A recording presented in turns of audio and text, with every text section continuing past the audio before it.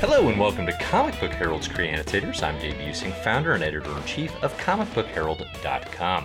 For today's interview, I'm excited to be joined by artist and storyteller extraordinaire Gene Ha, the artist behind Wonder Woman Historia, Top 10, May, creator-owned work that came out from Oni Press / Lion Forge, somewhat recently, and a whole host of others.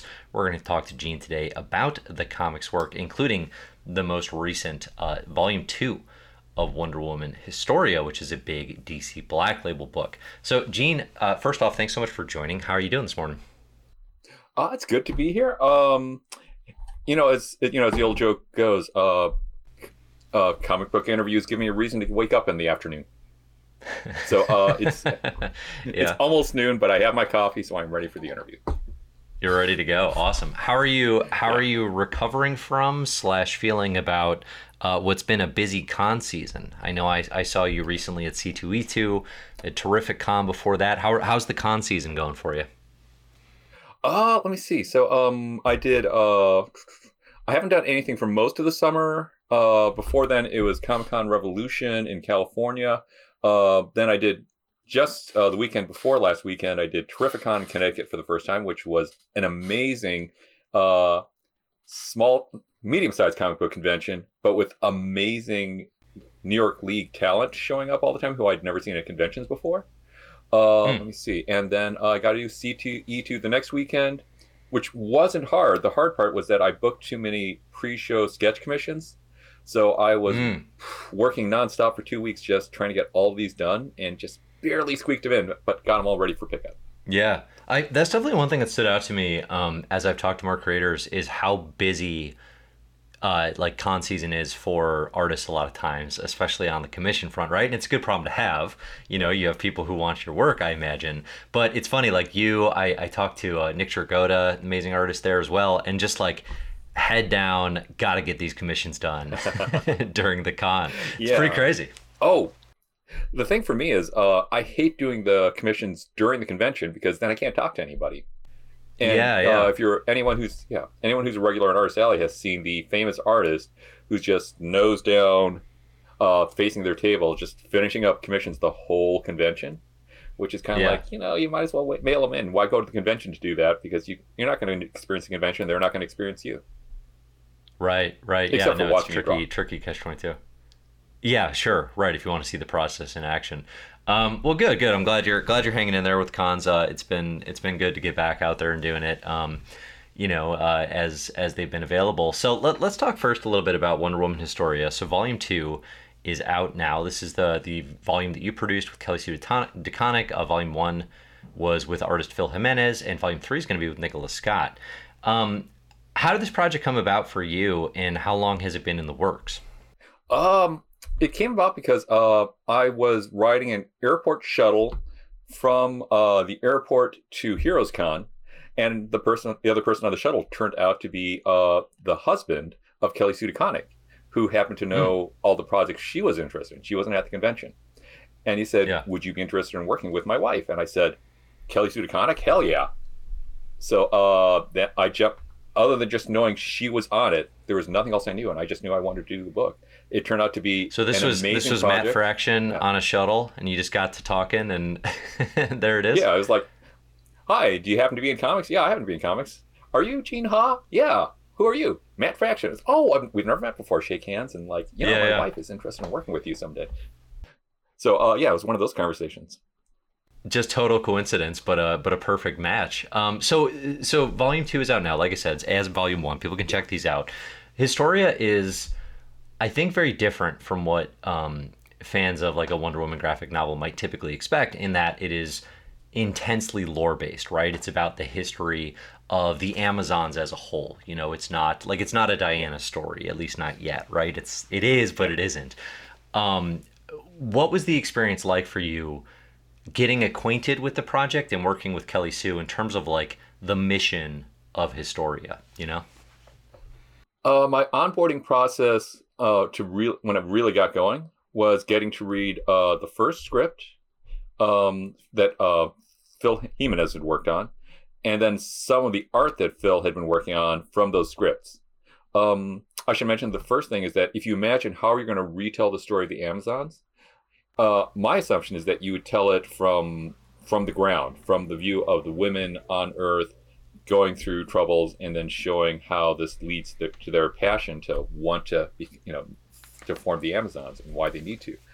And she did something, an amazing creative choice, which was she started from the god viewpoint, from the female goddesses of the Greek pantheon, which I thought, how can this work? But you read the script and I read the script. You guys can read the darn comic, and you can see it is amazing. It is really powerful, and you can really feel their anger and fury and need to do something about the world that humans live in. And then towards the end, then she moves to the human scale, and it's amazing how it's kind of a shock going back to Earth again.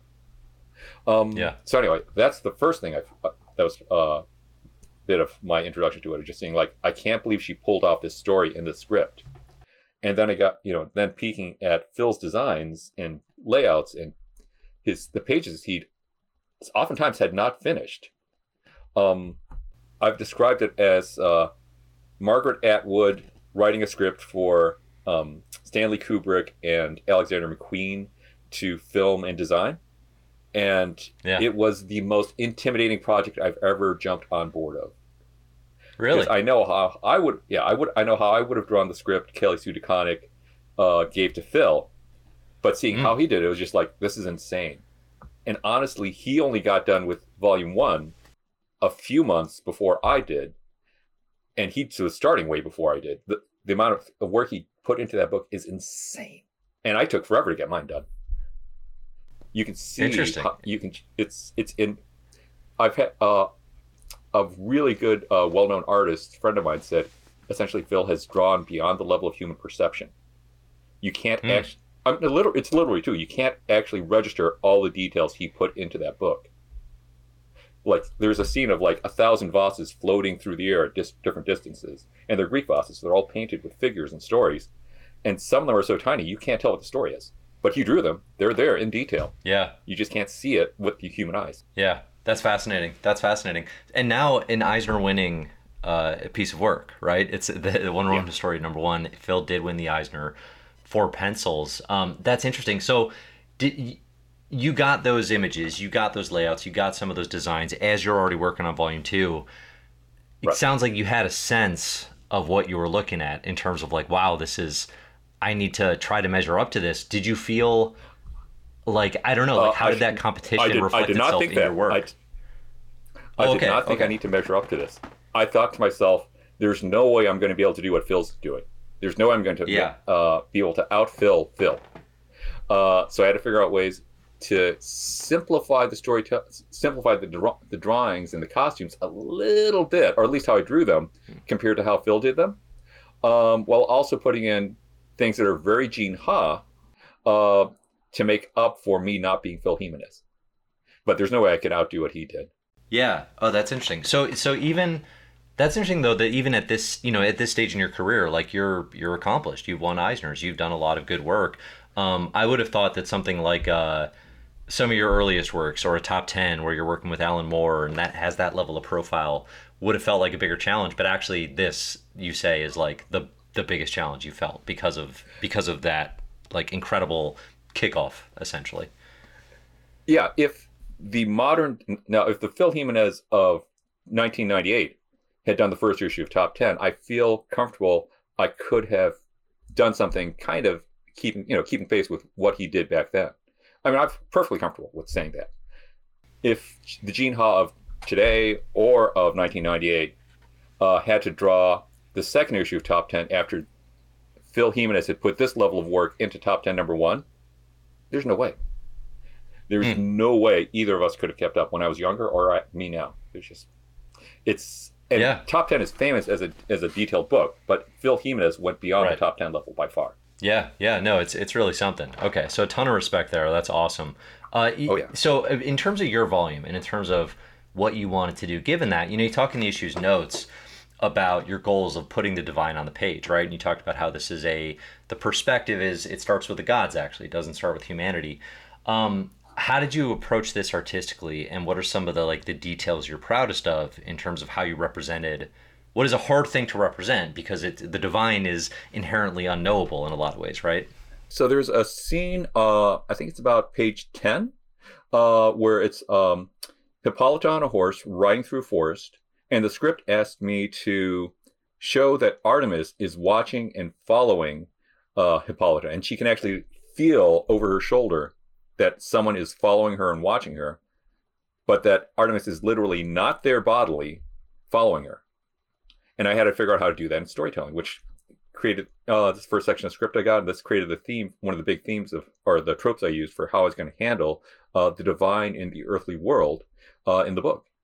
I stole a trick from the movie Midsommar, where they put faces in the trees and inside of masses of trees and things like that, and other elements in the background. But it doesn't work very well in movies, because modern movies have moving cameras that slide left and right and, you know, go forward on rails and such like that. But in comic books, because we're all still images, this can work really, really well. So I was able to put faces into the trees, following Hippolyta, and then looking over the Amazons, even when they don't realize that someone's watching them. And there are various complex ways this happens. And sometimes they'll even put the same goddess multiple times. Oh, yeah. There's a scene where, later in the book, where a group of Amazons of the seventh tribe are leaving the ruined building where they're living right now, and as sunset falls. And you'll see that there's no goddess in the first two panels. They're all almost identical. But in the third panel, the sun just cracks below the horizon, and there's a sunburst, and a flock of birds flies over, and suddenly Artemis is there. But also, in the background, on the ground, instead of in the sky, there's also a statue of Artemis. It's a really unusual version of Artemis. It's the one that looks like it has 100 breasts on it, but it's the Artemis of Ephesus. So I had two versions of Artemis watching that scene. That's cool. That's cool. What did you enjoy the most about diving deep into Greek mythology and then trying to reflect those characters and some of those stories? Like, is that something you were already relatively familiar with, or was it all kind of new to you? Because I love Thor and Thor cartoons and comic books and stuff like that, that led me into the path of just loving all the Western all the mythology I could get my hands on. And then later I became a Dungeons and Dragons player as a teenager. And then I got the book, Deities and Demigods, the Advanced Dungeons and Dragons source book. So I thought mythological gods are wonderful and just so much fun.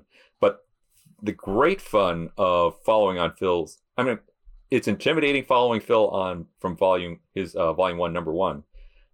But also the great joy of it is how insanely, again, Alexander McQueen-esque brilliant his takes on the gods are, because they are not what you'd expect as a traditional interpretation at all, even with the very pop culture DC Comics interpretations of them. He just twists them. He gets the essence of who they are, or what aspect of those gods he and Kelly Sue want to emphasize, and then just twist it into something totally new and different. It's really fascinating. Not Hestia. The goddess of magic.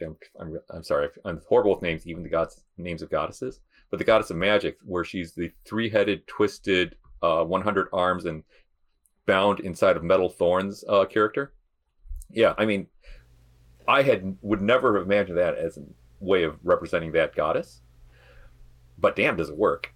Yeah, no, it's really cool. And this issue opens with, I think it's the 7 primary goddesses, right? And you get a visual and kind of what their deal is. Yeah, we have a double page spread with the 6 goddesses who aren't Hera, and then we have the double page spread of just Hera. So yeah, all 7 of them. I should also mention, so this means that I'm not following so much Greek myth. I was doing deep research into literally Alexander McQueen and other fashion designers for the divine realm, but then I was researching into actual Greek history for the earthly realm, and just a lot of weird details, like what do chamber pots look like inside of Greece? And weirdly, this isn't weird. It's hard to find ancient Greek chamber pots, so I just threw in an ancient Roman one and hope I did not annoy anybody who's an ancient Greek chamber pot archaeologist or something like that. But you know, the scholars and the archaeologists. Yeah. Yeah, what does the front door of a Greek house look like inside of a big city? And it was like, oh, I didn't know that detail was there. Where they usually had a square cross section stone post or wood post carved with a face of I think it's Hermes on it, and a little penis symbol, kind of in the middle of the post, an erect penis. So if you look very carefully on one of the scene inside the constantly populated Greek city near the end of the book, you'll see a house with this weird post in the front, and that's what that is. Wow. Okay. Yeah. What a detail. I mean, and honestly, that ties into and reflects the gender conversation that is happening throughout Historia, right? I mean, so I think one of the pages that's probably the most striking is there's a double page splash with Hera lamenting the lack of equal rights for women, basically in the past, in the future, basically throughout all time. And there's a background of this powerful image of all these inspirations and historical figures and moments. How did you determine who to choose there, how to include them, kind of what went into that particular moment? Because it's very striking. Okay, I should say one of the great things about working with Kelly Sue DeConnick, and it's a huge compliment, is that she'll both throw out incredible graphic ideas at you on how to handle a scene. She doesn't require you to do it quite the way she says in the script. She trusts you not to find a creative solution that's better if you feel that it's better, and it works with the story. But sometimes she'll just say, you're the artist, and I trust that you have a graphic imagination even better than me, a comics writer who has an incredible graphic imagination. And you can see that in, say, Phil's designs in number 1.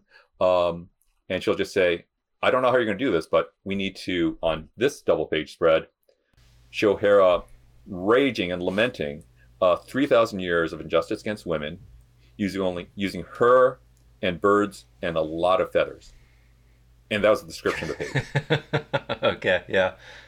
And I'd already set up a trope where my symbol for Hera's plans in the future was represented by the golden spiral, the golden ratio, spiraling out like a seashell.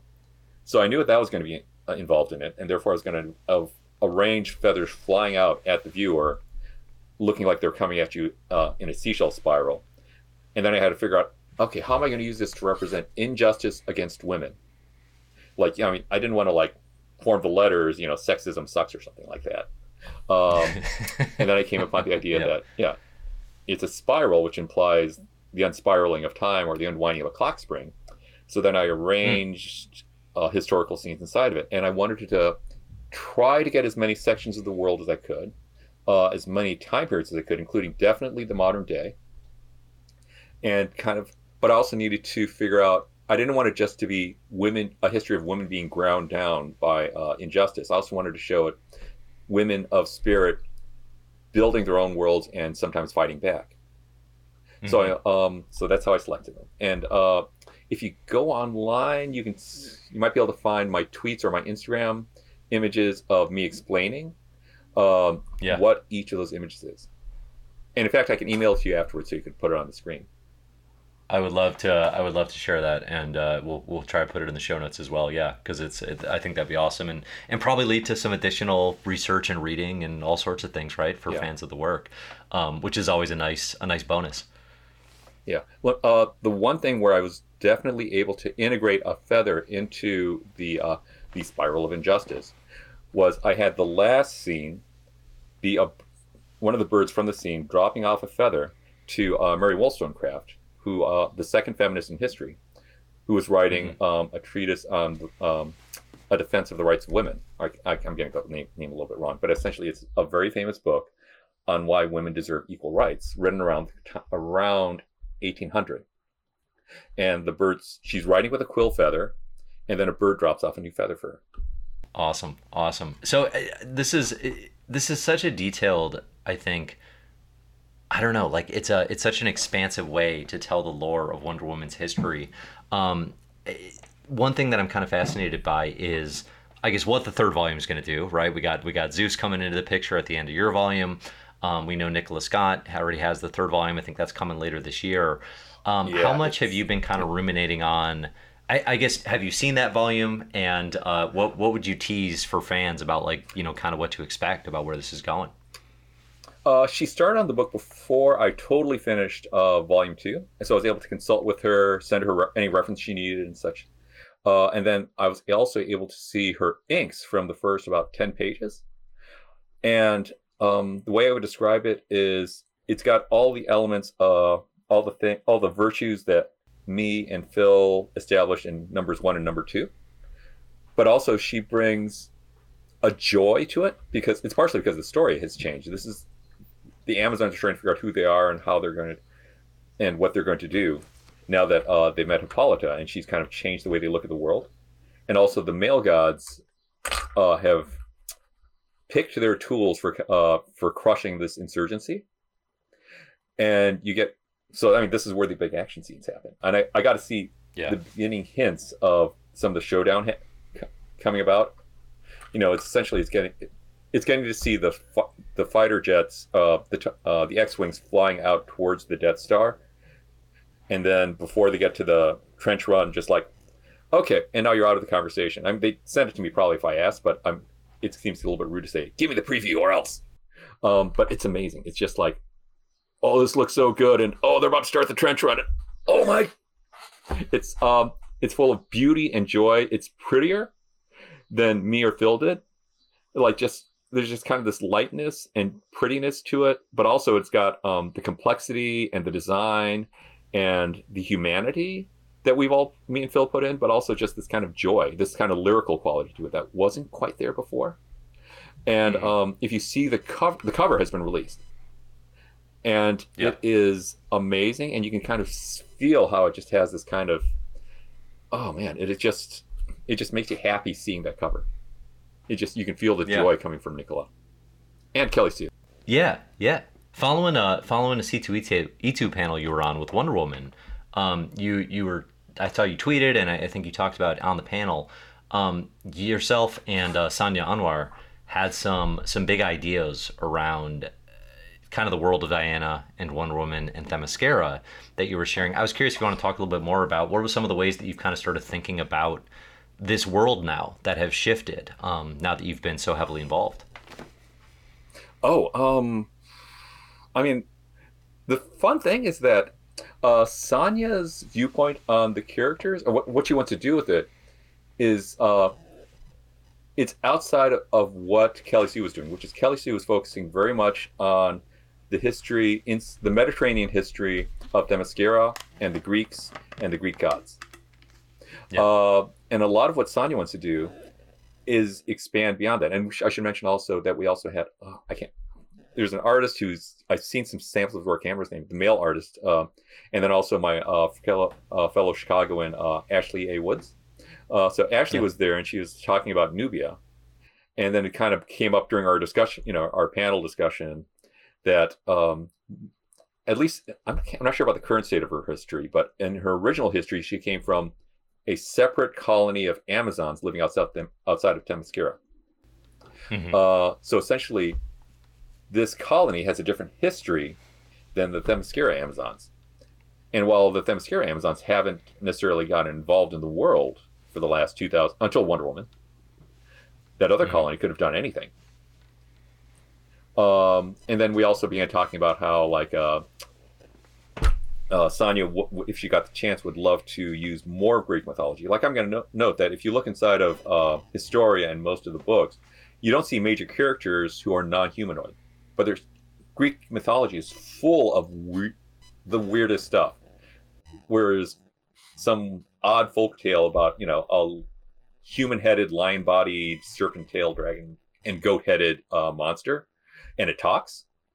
Or, there's so many weird creatures you can use as actual dialogue characters inside of the mythology, or just weirder things, weirder elements of history.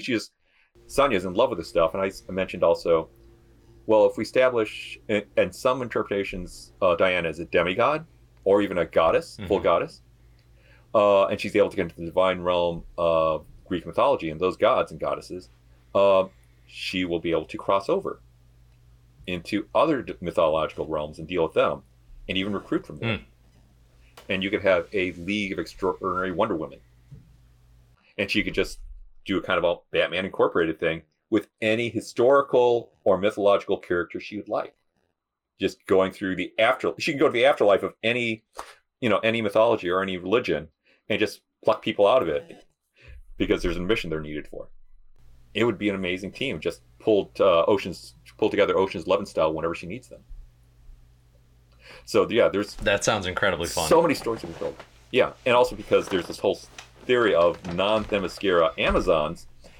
You can tell stories in any time period, not with Wonder Woman, but with those Amazons getting involved in any period of world history, actual world history. So it's just like, oh man, I did not know you could tell Wonder Woman stories about all these different places using all these different characters, but it makes total sense. Anyway, DC, you need to talk to Sonya, because I am not a superhero comic book writer. I am a modern fantasy writer in comic books. I'm not really interested in writing superheroes, but Sonya is, and she's good at it, and she has amazing ideas. So also, anyone out there who wants to tell DC Comics they need to contact Sonya, please do. Yeah, there we go. There's a good pitch. So you're not interested in doing like a written and drawn DC or Marvel kind of corporate owned superhero story? Like you're pretty out on that? I'm not really interested in that type of stuff. I love drawing them, but I'm not interested in writing them. There's this. I've kind of fallen out of following the regular comics for the most part. I mean, I follow creators. I don't follow characters so much. So if a writer I really love is writing a book or something, I'll follow it. But I've kind of lost track of. Also, I hate events. I mean, God bless the fun events that happen in comics and in Crisis on Infinite Earths. But I cannot read another. Oh, surprise! The whole universe is going to be destroyed, and we need to get every damn comic in the line involved in it. And it's just like, I hate these so much. And I know they don't quite involve all the books anymore, but it's still annoying to me. I don't want to follow it. So there's so many ways. I am just not a modern American superhero comic book writer. I could write like a single issue of something that's non-continuity or something like that, or a graphic novel of it, but writing continuity is just no. I don't want to follow in that. Yeah. Oh, that's funny. Yeah, and also God bless the editors and the writers who keep track of this, but keeping a book in continuity and current with the continuity and making sure it doesn't clash with another book is a nightmare. It is so hard, and I don't want to get involved in that either. Like, you can't be in this city now, or you can't use this minor side character right now because they need it in this book, and you can't be in two places at once. So yeah, it's a project. It's definitely a project. Okay, no, that makes sense. So all right, so you're focused on, obviously Historia is out now. Your creator-owned works. You've got May, which there's 12 issues out that people can check out. This is your creator-owned story of two sisters. One of whom kind of disappears at one point, and it's revealed early on, this is not a particular spoiler, that basically she went to a fantasy world, right? Kind of this Narnia type situation, but it allows you to, you mentioned the D&D influences earlier, right? It's this huge mythical fantasy land, and then both sisters get involved. Are there plans for returning to more May now that Historia is done, or do you see that settling at 12 issues? I have another volume plotted out on index cards on a cork board in another room nearby. So it's all plotted out. I know exactly where it's going.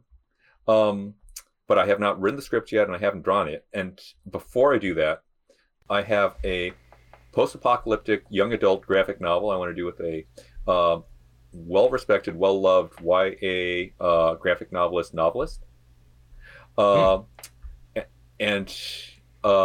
I need to get that done first because it's so exciting writing comic books for actual kids and older kids, teens. But man, I just love it. And she knows. There's a clue right there who it is. She knows so much about how teens like to read, and also how they feel in a way that I don't remember the pain of being a teenager nearly as well as she does. I mean. She understands the pain of being a teenage boy better than I do, which she shouldn't. But she is so good. She is so good, and understanding also not just how it felt, but also how to evoke the emotion so they understand the situation. And getting to work with a writer like that is just amazing. I'm going to say I've worked with so many legendary writers, but none of them have understood the teenage experience the way she does. it's just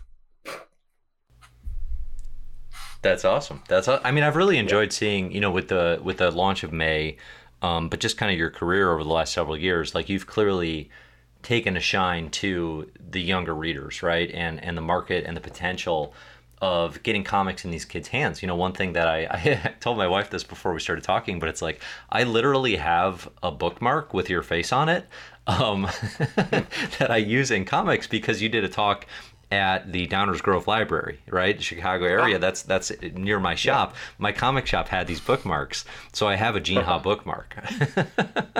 And I tell you that, one, to tell you, you've done a lot of work in libraries and promoting and getting these things out there. When do you think it clicked for you that like this was kind of something you really wanted to hit more? And I guess, you've been doing it for a while now. It sounds like you're just as jazzed about it now, if not more so, right? Getting to do this new project. Do you see that kind of continuing to be your trajectory? Yeah. I mean, it's not the only thing I want to do. I love writing for people over the age of 25 and over the age of 30. And I love writing for my fellow 50-year-olds. But being able to bring in kids is just such a treat because for all of my career, so at the start of my career, if you went to around, say, 1995 to a comic convention, it was almost all 15-year-old boys who were into the X-Men, the X-Force books and stuff like that. And then 30 and 40 and 50-year-old men who were into comics. And there were very few younger kids and the very few women and girls of any age. And this is actually how I did my famous thing of doing free drawings for kids, which is I'd see there was nothing, often felt like there was nothing for these. If you weren't into superhero comics, there was very little for fun for the non-superhero fans to have. And I'd see these, my fellow comics grognards dragging around a kid who looked bored. It could be a boy, it could be a girl, but they looked bored. Or it could be a female significant other. And I think to myself, wow, they deserve one good experience while they're at a comic convention. And so I do a portrait of them or just do a drawing of them, whatever they'd like. And it just struck me very hard that if we don't get new readers, we're not going to have a comic book industry in a few decades. And then every year, comic sales of my early career, sales went down, down, down, down, up until about 2010. I started around 1995, so 15 years of decline. I got to watch this happen. And so and I thought I need to do something to help save the comic book industry. I need to help bring in new readers, and I like new readers. I like dealing with kids and stuff like that, and I like strong female characters. And when I say strong, I don't mean necessarily action heroes and stuff like that. Like May, the main character of my book, is not an action hero. Her sister is, but she is not. I mean, interesting, complex, proactive characters, strong female characters that way. So I've done all these things like help promote libraries, do school events, and all that type of stuff. But I should mention that the people who saved the comic book industry by bringing in new kids are creators like Jeff Smith of Bone, and the superstar in all this. And I have one of her books right over here. Sorry, I've got two of her books right over here with an easy reach. Is Raina Telgemeier. Right. And this is the book that saved comics. And she will be like, she will be kind of like, I'm not sure about that if you ask her personally. But Smile changed the industry, where it just brought in so many kids to loving comics and librarians to understand that kids love comics and teachers to understand that kids love comics. Where before Raina Telgemeier, a lot of teachers and a lot of librarians were really down on the idea of kids reading comics. And then suddenly they realized, oh, Raina Telgemeier is a gateway drug to literacy, to literature. And it was just like, I mean, books like Bone and Smile are the reason why consistently for since 2010, so the last 12 years or so, kids, middle grade and YA graphic novels are the most consistently growing literature category or book category inside the industry. And sometimes the only the category that's actually growing every year, which is saving comics. And then these kids, some of these kids will transition to reading superhero comics. And that's where we're getting a lot of our new readers. Sure. Sure. Yeah. No. Absolutely. Yeah. I keep going to this story, but I was at my local library with my kids. My kids are real young; they're under 5. But we're looking in the kids graphic novel section, and a mom and her daughter walk in there. Her daughter's maybe 8, 9, and the mom goes, "Oh, do you want to get this one?" And she pulls out a Raina book, Smile or Guts, one of the two. And the girl goes, "Oh, I've read that one like 11 times. Yeah, I'll get it again." And I was like, "Holy cow!" Like she's getting it 12 times. Like that's the power of how big these books are. You know, obviously case study of one, but they are massive. Like they are just so big. And it's cool to see. I mean, it's cool to see whatever the genre is, right? Whatever the style is, just kids reading comics. I love it. You know. Yeah. Yeah. So anyway, yeah, it's I for those first 15 years of my career, it felt like every year we were having a crisis, an infinite crisis on infinite Earths. Of just like every year it feels like, oh, here's another event that could destroy the industry. Marvel went bankrupt for a while. I mean, for at one year during a crash, 2/3 of comic shops in the United States closed. I mean, there were so many events where it's like, I don't know if we're going to survive this. And then Jeff Smith and Raina Telgemeier and all those folks came along and saved the industry because so many of those kids who started their kids' graphic novels were us. Yeah, sure. So yeah, I mean that is interesting because you started, you know, your career takes off with Marvel with some of the licensed stuff right as the industry is going through maybe its worst time ever, right? With the Marvel bankruptcy and the distributor wars and all the craziness that happened circa 1996, right? And now here we are, 2022.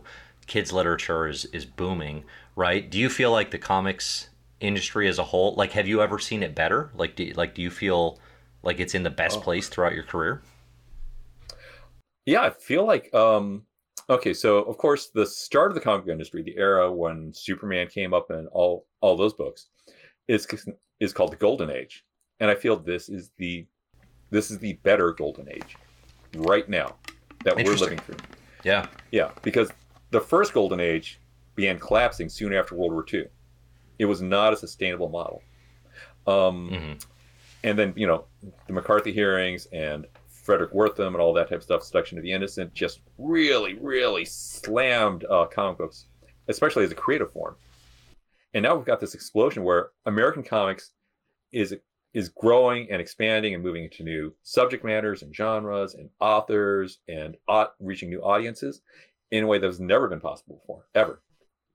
And it just keeps on growing and growing. And it's just more things are possible now. Things are possible now in a way they've never been before. It's just brilliant. It's just great seeing it. Yeah, absolutely. Yeah, I'm a huge fan, obviously, of the medium. And there's one thing that I am perpetually amazed by is any of the kind of factions of complainers who complain about, you know, oh, the books all stink or blah, blah, blah. It's like there's so much variety and there are so many good comics coming out from so many different places. Plus the degree of access that we have now through streaming, through libraries, through everything, right? It's like, it's so hard to not find something to read. like there's so many books that I want to read that I'll never catch up with, you know? It's just, it blows my mind that anyone could think there aren't enough good comics, right? If anything, there are too many, in my view. Oh, yeah. Yeah, I mean, man, like 10 years ago, I was like, man, this webcomic thing is interesting, but it's gotten so big, I can't even comprehend how big it is.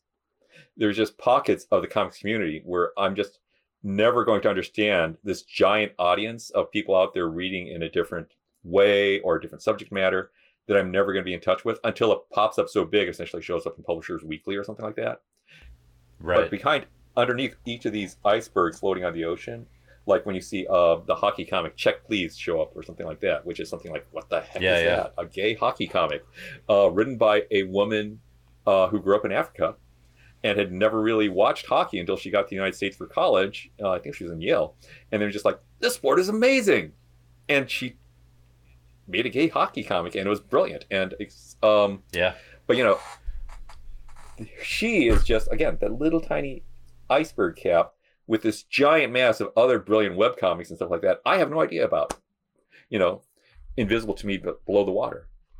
Oh, that's how I've been feeling about Webtoon more and more. Is, you know, I am slower to catch on to what is hot and hip there because I'm getting older and I'm more set in my ways and I know certain comics, but I don't have a steady stream of, oh, you got to read these 10 webtoons or whatever, right? So something like Allure Olympus becomes huge and I catch up and I get acclimated. But I'm like, there is so much under the surface. It's the same thing, right? And those are probably going to increasingly get their moments in the sun and get published in graphic novel form and become Netflix series and yada yada, right? But there's so much there. It's very cool. Yeah, and a lot of the stuff will never break through in the internet world I know and the social media I follow. So, like, I have a friend, Serena Guerra, who's been doing comics for a while, but she's recently become very successful on TikTok. And just she'll like share a drawing she's doing while she's drawing it and just talk about it. And it's very soothing, but it's also super beautiful. And she's got like hundreds of thousands, getting towards millions of followers right now. But these things are not popular on the media I follow, which are like, I mean, they're popular, but not hundreds of thousands popular on the media I follow. So things like Facebook or YouTube, nothing. She did a Goddesses coloring book, which went, virally popular, except Amazon doesn't like actually presenting it. It's like hiding it and saying, wouldn't you rather get these other Goddesses comic book or coloring books published by an Amazon imprint instead? And it's just like, but it's there invisible to me because I'm in the wrong place, except I'm friends with her, so she can actually show me the work she's doing. It's like, wow, this is the best work you've ever been doing. This is totally brilliant. And it's not gaining any traction in the things I know. Sure. Yeah. No, that's a really good example. Definitely. No, there's tons of great stuff out there. It's awesome. It's a good time to be a comics fan. With May, the one question I do want to come back to you with is, that was your kind of biggest foray into writing and drawing, right? And I've seen you talk about in previous interviews how you had to kind of learn to write, and you had some tutors and kind of some lessons there. Is that something that you want to engage with more? Like, do you want to flex those writing muscles more? Or now that you've done it some, are you actually like, I don't like that as much? Like, where do you stand there in that relationship between the elements of storytelling? Because I'm a pretty well-known American comic book artist, I have the chance to work with amazing writers. So, like, for instance, I mean, the joy I get from writing and drawing May is just hard to describe. It's just so much fun. And I love the characters so much, and I love the readers so much. It's everything about the community, both real and fictional people, makes me happy. But also then the unnamed YA novelist, graphic novelist I'm getting to work with is able to do things I can't do because she has an understanding of both a slice of readers and also both as what they feel and how they perceive, and then also how to present to them, that is just beyond my understanding. I mean, she's reminding me, working with her, she's reminding me of how I felt as a teenager when she talks about teenagers, like, oh yeah, that was painful. Oh, that was life affirming. And she's one of the observations she's had is the value of putting fantastic characters into street clothes and how you do it and what makes it work and what makes it not work. And I remember back when I was a teenager and I read Matt Wagner's Mage, in which these people were like a King Arthur character who goes around in tennis shoes, jeans, and a black t-shirt with a white lightning bolt on it, or another character who looked like girls in my high school, where she's a young black woman with big curls and she wears kind of a newsboy cap. Just these people who talk and looked like people I knew, living in a city that kind of looked like South Bend, Indiana. Yeah. It hit me in a way that no other comic had at that point. Having people in street clothes living in a city that looked like mine instead of inside of a stainless steel and glass mansion or skyscraper just kind of blew me away.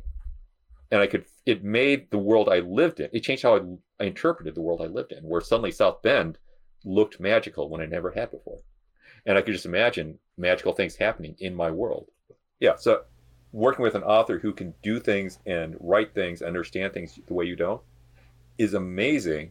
And because of who I am, I get the chance to do that. And it's hard to pass that up sometimes. again, also Kelly Sue DeConnick is another example, though she writes in a very different way than the YA author.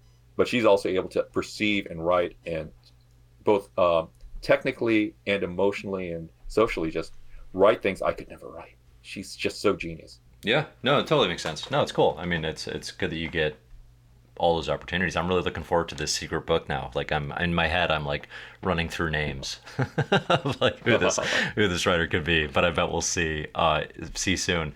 All right, so before we kind of wrap, I had two kind of questions about your comics career. So like I think you probably get questions about this all the time. Top 10, obviously this. Yeah. Amazing kind of influential work that you did as part of the ABC Comics with Xander Cannon and Alan Moore. What was the biggest lesson you got working with those two individuals on Top 10 that like sticks with you to this day? Okay, so I'm going to give an early lesson I got from Alan Moore, which is that he's written some really famous stories that involve time travel. So they're very intricately plotted, where events throughout the book tie together to other events, or like there's Watchmen, where like one panel ties into another panel many issues later, and the whole book is just knotted through with threads that make an incredibly complex wire harness from an expensive car, or just like it's just wires everywhere connecting to each other. So when he started, we were talking on the phone a lot when we started the first issue, and he began talking about his plans for later issues, but there were barely any. And I began asking about this, and he was like, his answer was he plots ahead as little as necessary. So if he's doing a time travel story, obviously he's forced to make all these complex knotted wiring diagrams between different sections of the story. But in this case, he was going to do no time travel, so he didn't have to do that. And he wasn't going to, because it was going to make a crappier story. So he knew that one character was going to, when she visited a crime scene, was going to, and this spoilers we haven't read Top 10. She was going to go to a crime scene, and she would hear Beethoven's Ode to Joy. Da da da da da da da da. And then later, she would solve the crime when she noticed that somebody was wearing an unusual perfume, and she asked what the name of it is, and it's Eau, French for water, Eau de joie. Ode to Joy. And then she realizes, oh, you're the one. Yeah. And the lesson I took from that, the way I would rephrase the lesson I took from Alan Moore in that case, is that trust future you. That you'll be just as creative tomorrow, and the day after that, and the day after that, as you are today. And if you try to force the creativity you have today to be enough for a whole long story, you're cutting off future you from adding more creativity later. And if you just keep on adding your day supply of creativity to the story as you're going along, it's going to amass this giant pile of creativity that wouldn't be possible if you plotted too far ahead. That's cool. That's a good idea, because I feel like a lot of fans, myself included, there's so much admiration and sort of respect for the long-term planning, right? These amazing sequences of, oh, this thing happened in the first issue, and then 2 years later it paid off with this amazing moment, right? And people love that stuff. But that's a fascinating way of looking at it, is saying, well, you didn't necessarily need to know that when you did the cool thing the first time. You just needed to set yourself up with enough rope that you could get there, right? And trust yourself. And you give yourself opportunities to be creative later. So essentially that Ode to Joy moment was Alan Moore running through a battlefield and then tossing a sword into the air. And then 8 minutes later, he puts up his hand and catches it. Yeah. You just give yourself the opportunity, That's so good. And sooner or later, I'm going to catch that sword, and I have done something now. I don't know how I'm going to use it. Better Call Saul, they do this a lot too, where they'll set up a moment, and they have no idea how they're going to use it in the future, but they know they will. So last season of last season of Breaking Bad, Walt puts a machine gun, a military M60, I think, machine gun into the trunk of his car. And then it pays off in the last episode of last season. They didn't know how they're going to use it when he finally figures out how he's going to use that machine gun. And it looks like they had this plan all along, but they just knew, we're going to do something creative later, and we trust we're going to be creative later. but we're going to do a setup now that we're going to have to pay off. And we don't know how. And it looks like it's this intricately, like they planned it all along, but they didn't. They purposely did not plan it ahead. Yeah. No, that's very cool. That's very cool. I love that. Okay, final question for you before we let you go. I saw you mention in a previous interview that one of your favorite earliest works was the chance to work with Archie Goodwin on DC Showcase 95, number 11. I dug it up. My comic shop actually had a copy, and it's a really cool Arkham Asylum story. I love it. Is that your favorite early career work that you've done? And if it is, why? So I did that way before, a few years before I worked with Alan Moore. So many years have passed now, like 2-3 years is not a long time anymore. But back then it was. So way before I worked with Alan Moore, and Archie Goodwin contacted me and said, "Hey, I'd love to work with you on this anthology book DC's doing to do a short story, and we'll try to get any writer you're interested in working with to write the story for you if you would like." And the first name I said was Alan Moore, and Archie said the obvious, which is, at this point, Alan Moore is not ready to work with DC Comics, so you're going to have to pick somebody else. And then I said, "Archie, I'm going to work with you." And if you read the stories that Archie Goodwin has done through his career, he's most famous as an editor, as one of the greatest editors in the history of comics. And also people call me the nicest guy in comics, but Archie Goodwin had such a good heart. He was so much a better person than me in so many ways. He was just so kind. I said, "I want to work with you," and he said, "No, seriously, who do you want to work with?" And it's like, "You. His stories are good. Read his Manhunter with Walter Simonson drawing, Archie Goodwin writing, and it's just such a brilliant explosion of creativity from the early 70s. And he wrote a story for me, and it was brilliant. And part of what happened also is that this is relatively early in my career. I was like 2 or 3 years in. He pulled me away from kind of the early Image, Young Blood, Wildcats, X-Men #1 type style storytelling, which I hadn't totally bought into, but had largely bought into, and had been trying to do super dramatic, how to do comics the Marvel ways, high drama scenes every point in the story. And his advice was, "Okay, you can't do that on the first page in this story, because this story is a slow buildup of tension. And if you release all the tension on the first page, it's the suspense doesn't build. You need to build suspense in this story, not that." And he taught me how to do the storytelling for the script he wrote for me, visually. Yeah. And it was the most important comic book lesson I ever had, because it was early in my career, and it made me ready for everything else I did. That's awesome. That's awesome. I love it. Now, I do highly recommend it. People can find this. It's DC Showcase 95, number 11. It's the second story in that issue. It's really good. It's a classic feeling kind of Arkham Asylum story. Like it's not some like massively influential and we've seen this character again thing, but it doesn't need to be. Like it's pretty memorable, and I quite enjoyed it. So yeah, it's a good one. I should mention visually, it's the high point of my crosshatch style, where before I got control of the shading and the coloring at all, I was trying to do everything through U.S. currency style shading lines and anti-shading lines and stuff like that. So it looks kind of like it looks like a dollar bill. That's the style I was using. I was trying to make it look like a really good portrait on that. Also, it has a double page spread on it, which is a 180 degrees panoramic, where it looks really odd if you look at it on the page, because it's all fish-eyed lensed out. Yeah. But if you literally get a print copy of the comic, you can't do this with digital unless you have a very weird computer screen, and you wrap it around your head like half a waste paper basket, and just turn your head and look like this and this, the fisheye lens effect disappears, and it's a panopticon where you're in the middle. It's a half panopticon wrapped around your head. Yeah. In every direction you look, the perspective's right. That's amazing. I love that. Oh, that's so cool. That's the thing where Killer Croc's reaching up and he's kind of exploding on one side of the page? Does that sound? Yeah. Yeah, and using a lot of literally trigonometry, a paper spreadsheet, and a calculator. I calculated the curves to make that work right. That's nowadays so fun. I would be able to use computers to do it today in various ways, even just warping in Photoshop. But that's how before I had Photoshop, before I had a desktop computer, back in 1997, whatever it was. That's how I was able to do it. And just making a graph and sine and cosine waves for the perspective lens. The maths of the art, man, that's complex. Very good, very good. That's so cool. All right, Gene, this has been a pleasure. What is next for you, and what do you want people to check out so they can find your work?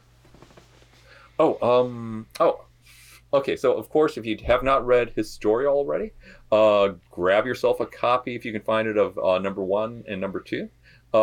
They are freely available on as digital comics. They're really hard to get the actual print comics at this point because DC did a limited run, and the number 3 is coming out, and hopefully, definitely, they're going to collect all of this. But it's going to be a long wait for that. I'm also doing a lot of covers now for Immortal Comics, which has some amazing culturally honest interpretations of the legends and the actual martial arts of China through American characters, Chinese American characters and stuff like that. And it's just some of the most fun I've ever had doing covers because they have pushed me to be really artsy. Let me see. I've also been doing a lot of covers for Tom Payer's and Jamal Eigel's The Wrong Earth, where they've been playing with 60s versus 80s superhero comics tropes, and just being able to play in their playground is the best, too. That's a fun series. So yeah. Oh yeah, it's so great. I love it so much. And both of them are such delightful guys with such... I am not the best person for playing around with comic book tropes on a writing basis. Both of those guys are. And they are able to play with them and twist them and refresh them in ways that just give me joy. Because I am a comic book geek. I'm just not as good of a comic book geek as Tom Payer or Jamal Eigel. Cool. Anything on social you want people to check out? Instagram, Twitter, any of that? Yeah, you can always check out my Instagram. This sounds like an aside, but I had horrible internet connections over my smartphone when I was at C2E2, so I was not able to post my sketches that I did for C2E2. So I need to post those online after C2E2. So you should be seeing a nice flurry of really amazing marker sketches I did. I'm pretty proud of them coming up in the next week or two. Let me see. You can also follow me on Twitter. You can kind of connect on Facebook, but I mean, it's mostly me ranting on Facebook about things that aren't comics or just saying hi to my friends. Yeah, but Instagram and Twitter are pretty good for that type of stuff. And I'm not going to flood your feed. It's just going to be the interesting stuff I post there about comics. Cool. Awesome. Well, this has been great. Everybody, we'll include links to all the books in the show notes, as well as everything Gene mentioned here. But seriously, thanks for your time today. I appreciate you taking the time to chat. Oh, you're very welcome. Well, actually, I should mention this. The obvious thing, of course, is everything is connected through geneha.com. So if you want to find out what I'm doing, it includes links to my social media, my convention schedule, all that type of good stuff. So. Gotcha. All right. Awesome.